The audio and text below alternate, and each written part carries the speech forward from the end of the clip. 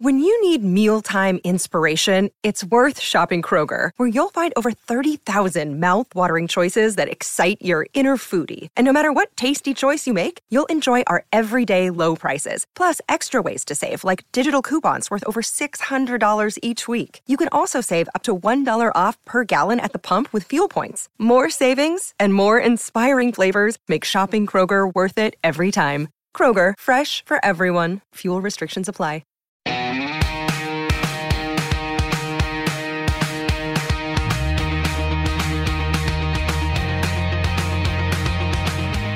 Welcome to Group Text, everyone.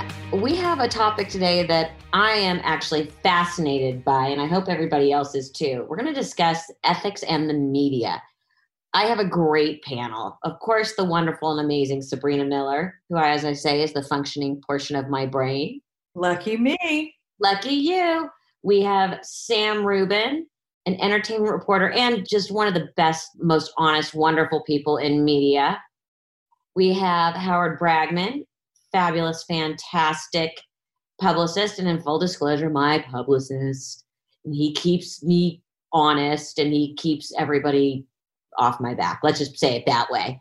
And Dave Rubin, you're a television personality, you're a pundit, and your first book is about to come out. Don't burn this book, and jump in for me. It is on pre-sale now, and it drops when? Well, that was a pretty good intro. April 28th, Don't Burn This Book comes out. I don't know, can I call myself an author until April 28th? Because, you know, we are in the midst of this zombie apocalypse right now. And if all hell breaks loose and April 28th doesn't come around, can I put author on the resume? I'm not totally sure. Has the book shipped? It has shipped, actually. Then you're an author. I have the first copies here. I'm holding one of the first copies. I don't know if you guys saw on Twitter, but literally the first shipment, the first 36 books showed up at my house, and we had the boxes sitting in the foyer. And I have a new dog. The day that they closed down all the shelters in LA, I went because I was like, they're going to end up having to put down all these dogs. And we saved a dog who was going to be put down. The order was already signed. He had like an hour left, and he ate the box and chewed up literally the first copy of my book. So I don't know if that's a sign. Let's hope that's not prophetic. Yeah, exactly. From one Rubin to another, that indemnifies you from any reviews. Now, what people might not know about you, and I found this in my research because I knew you back from the Young Turks and your TV show, you're not afraid to call out bias in what you refer to as the mainstream media. Give me an example of that. Yeah, well, I mean, the mainstream media, when you think of mainstream media, so mainstream media would be sort of ABC, CBS, NBC, that's sort of mainstream corporate, nightly news media. That's not really what I'm that concerned about when it comes to bias, because those guys, the 6:30 nightly news, for whoever still watches that, it is an older section that still does watch that, they're pretty good. I think mainstream media and the bias that I think you guys want to get into here, that's really sort of New York Times, CNN, these things that are journalistic institutions that really at this point act much more as propaganda arms for the Democrats and more broadly for the left. Now, one of the things I want to talk about is ethical reporting, and that's what I want to talk to Sam about. Sam, you have been in the entertainment business forever, and you and I have sort of talked about this off camera. It's really hard to deal with entertainment reporting, I think, and we're going to get back to the politics of it, when you have had terrible experiences with someone and you don't like them, but yet you have to report a positive story. Well, I mean, there's that old adage that all of show business is just high school with money. And by the way, yes. Yeah, which I think is true to a large degree. And I mean, I hope that people, or I'll just speak for myself, are able to set that aside. On the rarest of occasions, I've had unpleasant experiences with high-profile people, but that might cloud my personal judgment of them. But I hope that does not cloud my professional judgment of them. So, it's that kind of thing. I think the reverse stands as well, and I'll give you a much lighter example. So this SNL this weekend with Tom Hanks, how great it was to see Tom Hanks, how perfectly topical, how perfectly appropriate. I thought the show wasn't very good. I agree with you. But I think it got more of a pass than it would have gotten because Tom Hanks was in it. we all know, and Sam, you know too, and Dave, you know too, because this actually applies across the board, where there are people that we know have done awful, terrible things. Yet some people get a media pass. And why is that? You know, I always tell people everybody has their own DNA with the media. It's like you do a drug test and 100 people take a drug and 99 are cured and one drops dead from it. It's kind of the same way with the media. You know, for years, Bill Cosby was Teflon with the media. Obviously, his Teflon coating wore out after a while, but he was. And he could do no wrong, and people didn't want to believe that he was anything but America's greatest dad for a lot of years. And if somebody, you know, Tom Hanks is kind of that guy. Nobody wants to believe that Tom Hanks can do anything but wonderfulness and that he's not anything but the greatest guy in the world. So, Dave, this actually brings me around to you, because you started out as part of the Young Turks, which, if people don't know, is a very, well, how would you describe it? A very liberal media group that was very out there making a lot of noise. Yeah. You then sort of backed off that and became someone who I think a lot of us are, who said, wait, the left has gone too far. The alt-right is too far, the alt-left is too far, and most of us live in the middle. Correct?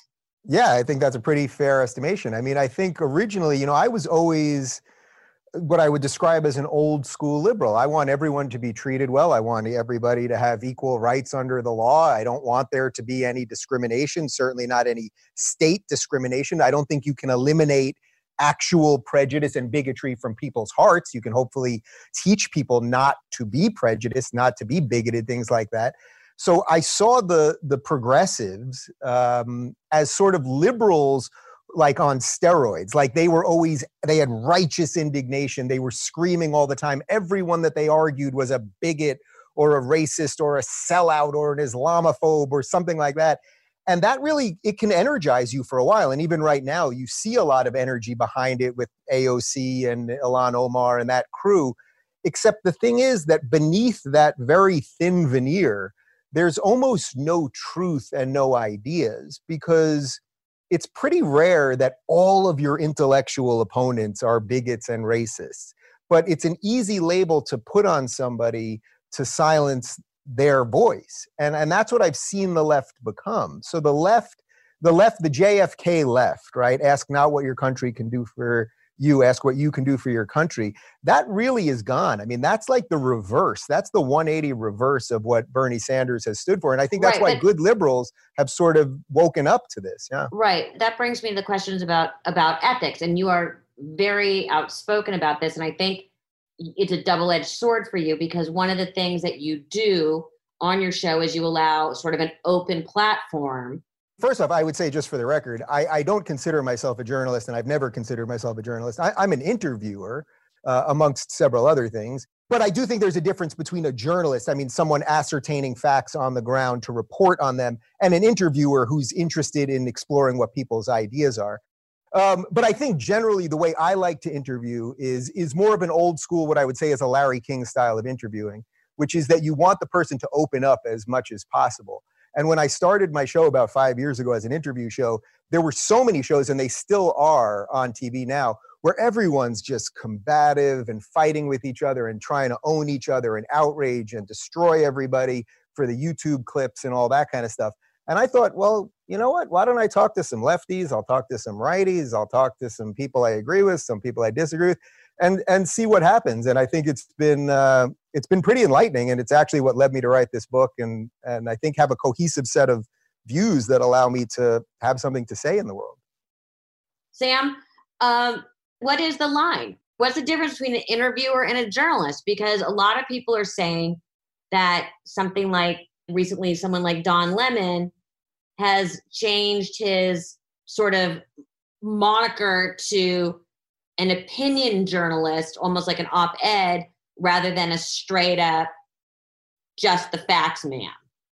I mean, you could almost do sort of a print equivalent. I think there was a time many, many years ago where there was a tremendous distinction between the New York Times, the New York Post, and the National Enquirer.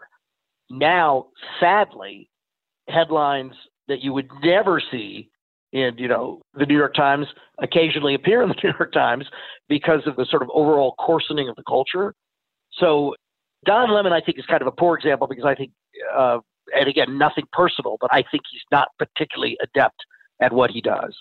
But the fact that he's wearing his emotions on his sleeve is, kind of part and parcel of the times that we're in. One thing that you're finding, and I think partisanship has something to do with this stuff is all much more personal now. And so, revealing my own bias, I'm a big MSNBC fan, but, with good reason, or some might say with not good reason, they all hate Trump so incredibly, it might, blind their views to everything. I don't know that there's any particular figure in entertainment at the moment who is as polarizing as some of our political figures are. But I love the fact that you refer to them as being an entertainment. Right. Yeah. That's part of the problem. Right. Well, you could look at somebody like Rachel Maddow, if you like MSNBC. It's like she's an actress. I mean, this is a woman who got everything wrong about the Russia hoax for a year and a half. So it's like, all right, you ran with the story because you hate Trump. Now, you may have your good reasons to hate Trump or not hate Trump or whatever it is. But it's like, now, if you just keep getting everything wrong all the time as a journalist, at what point are you no longer a journalist? Or at what point does MSNBC say, sorry, you can't have the 8 o'clock slot here anymore? I mean, Brian Williams made one mistake on NBC, and they relegated him to the minor leagues over at MSNBC. Well, I do think what Sam is saying, though, is basically the same thing, is there is very much a blurring of the line between opinion journalism and straight journalism. Howard, you're trying to jump in. Yeah, and let me say something, because I think I'm older than the oldest here. And when I was a kid, journalism was pretty down the middle. And if Walter Cronkite raised his eyebrow a little, we'd say, oh, is he trying to telegraph something? Because we didn't know where Huntley Brinkley or Walter Cronkite stood politically. Now we know where every journalist stands politically. We know where their networks stand politically. And as consumers, we tend to watch things that we like, that mimic where we stand politically. Well, that's what I say is confirmation bias. How much does that play in? If you're a liberal, you don't care if Rachel Maddow is right or wrong. You like Rachel Maddow and you think she's a goddess and you're going to keep watching her. And that's part of the reason we even think different. And it's hard to persuade anyone because our brains are all wired different, because we're wired into certain ways of thinking about issues and about how we look at problems. And I always encourage people, right, left, or middle, to have a balanced diet. If you're on the left, watch Fox for a day or two. If you're on, just look at things a little different and try and look where the other side is coming from. I don't disagree with that at all, but I think it is absolutely startling. And I think people have, written articles about this. But if you watch 2 hours of Fox and you watch 2 hours of MSNBC, this whole notion, we're living in two different countries or two different planets. I mean, their points of view are so completely distinct from one another, focusing presumably on the same subject. It really is remarkable. So I don't disagree with that, but it is, that Fox world can't possibly be the world that I'm living in. Would be my thought, and I watch it and I just can't believe it. But they might feel the same way watching, something more liberal-minded. Well, Dave, and this is something for you. Because you really have branded yourself as, what was your term? An old school liberal? Yeah. Which is, as I define it, socially liberal, fiscally conservative. Right, which in most cases actually is just sort of, I would say, a modern libertarian. I just don't want the government telling me what to do. That would be the basics of it, and then we can. Isn't that a Rockefeller Republican? Well, it's something like that, or a California Republican, or a country club Republican, or as I like to call it, the Great Purple Majority. But my question is, what I found fascinating, and again, your book needs to be read. When I was looking at the advance. And I found this fascinating, especially with spinning off what Sam just said. Most of the blurbs on the back are from Fox personalities. Hold on, I've got it in front of me here. Let me see. You got Tucker. How many Fox? I got one Fox guy, Tucker. I have Larry King. He was a CNN guy. Peter Thiel, tech guy. I think of Peter Thiel as a Fox person. Well, so you mean that they lean right? Yes, I don't think that they lean. Fox people. No, I mean that they lean right. Yeah. Well, and our running joke with Tucker is always he has what we call resting lacrosse face. Yeah. Well, Tucker. What I would say about that is this. I mean, yes, most of these people, Larry King, I would say, is an old school liberal. Eckhart Tolle, you can't even put him on a political map. I mean, he's on a different plane altogether. But yes, Ben Shapiro, Jordan Peterson, Tucker Carlson, and Thiel, I would say, lean right. I think what's interesting about that is these are guys that I have deep differences with. Yeah, that's my point. Yeah, I mean, I'm married to a man. We've been together for 10 years, but I find people on the right willing to talk about all of these issues, and they'll still break bread with you. They'll still have drinks with you. They'll have you over their house. But what has happened on the left, and it's partly because of the hysteria that MSNBC has ratcheted up, but not just MSNBC. The New York Times, I would say, is probably the worst. They've ratcheted up such hysteria that if you pick one thing that you don't fall in that lockstep with, that progressive lockstep, and I think, Melissa, this is why you're saying you're more of an old school liberal, because you do have a varied set of views, they will kick you out. So the left right now is becoming an increasingly slimmer and slimmer, hysterical, and I would say religious in nature operation, because progressivism is religious in nature. You have to believe in this thing, whether it's true or not. While on the right, people are willing to disagree and, you're for smoking pot. I don't smoke pot, but you can smoke pot if you want. And let's figure out, maybe we can raise some taxes off that and then put it to education and a bunch of other things. I think you're maybe giving them a little more casualness than they deserve. I think I may have to forge the first of some Rubin disagreements amongst the two of us. I hate it when brothers fight. I'm used to Rubin disagreements. It's okay. I hate when brothers fight. Right, but that just isn't true. I mean, the fact of the matter is, the right now requires a blind allegiance to Trump with all his faults and foibles, and then you can talk about anything else after that. That's what I'm saying. You're making it sound awful casual, like there are a bunch of guys by the pool with beers. But that's live and let live. The right is not a live and let live kind of group, which brings me back to ethics. What do we do?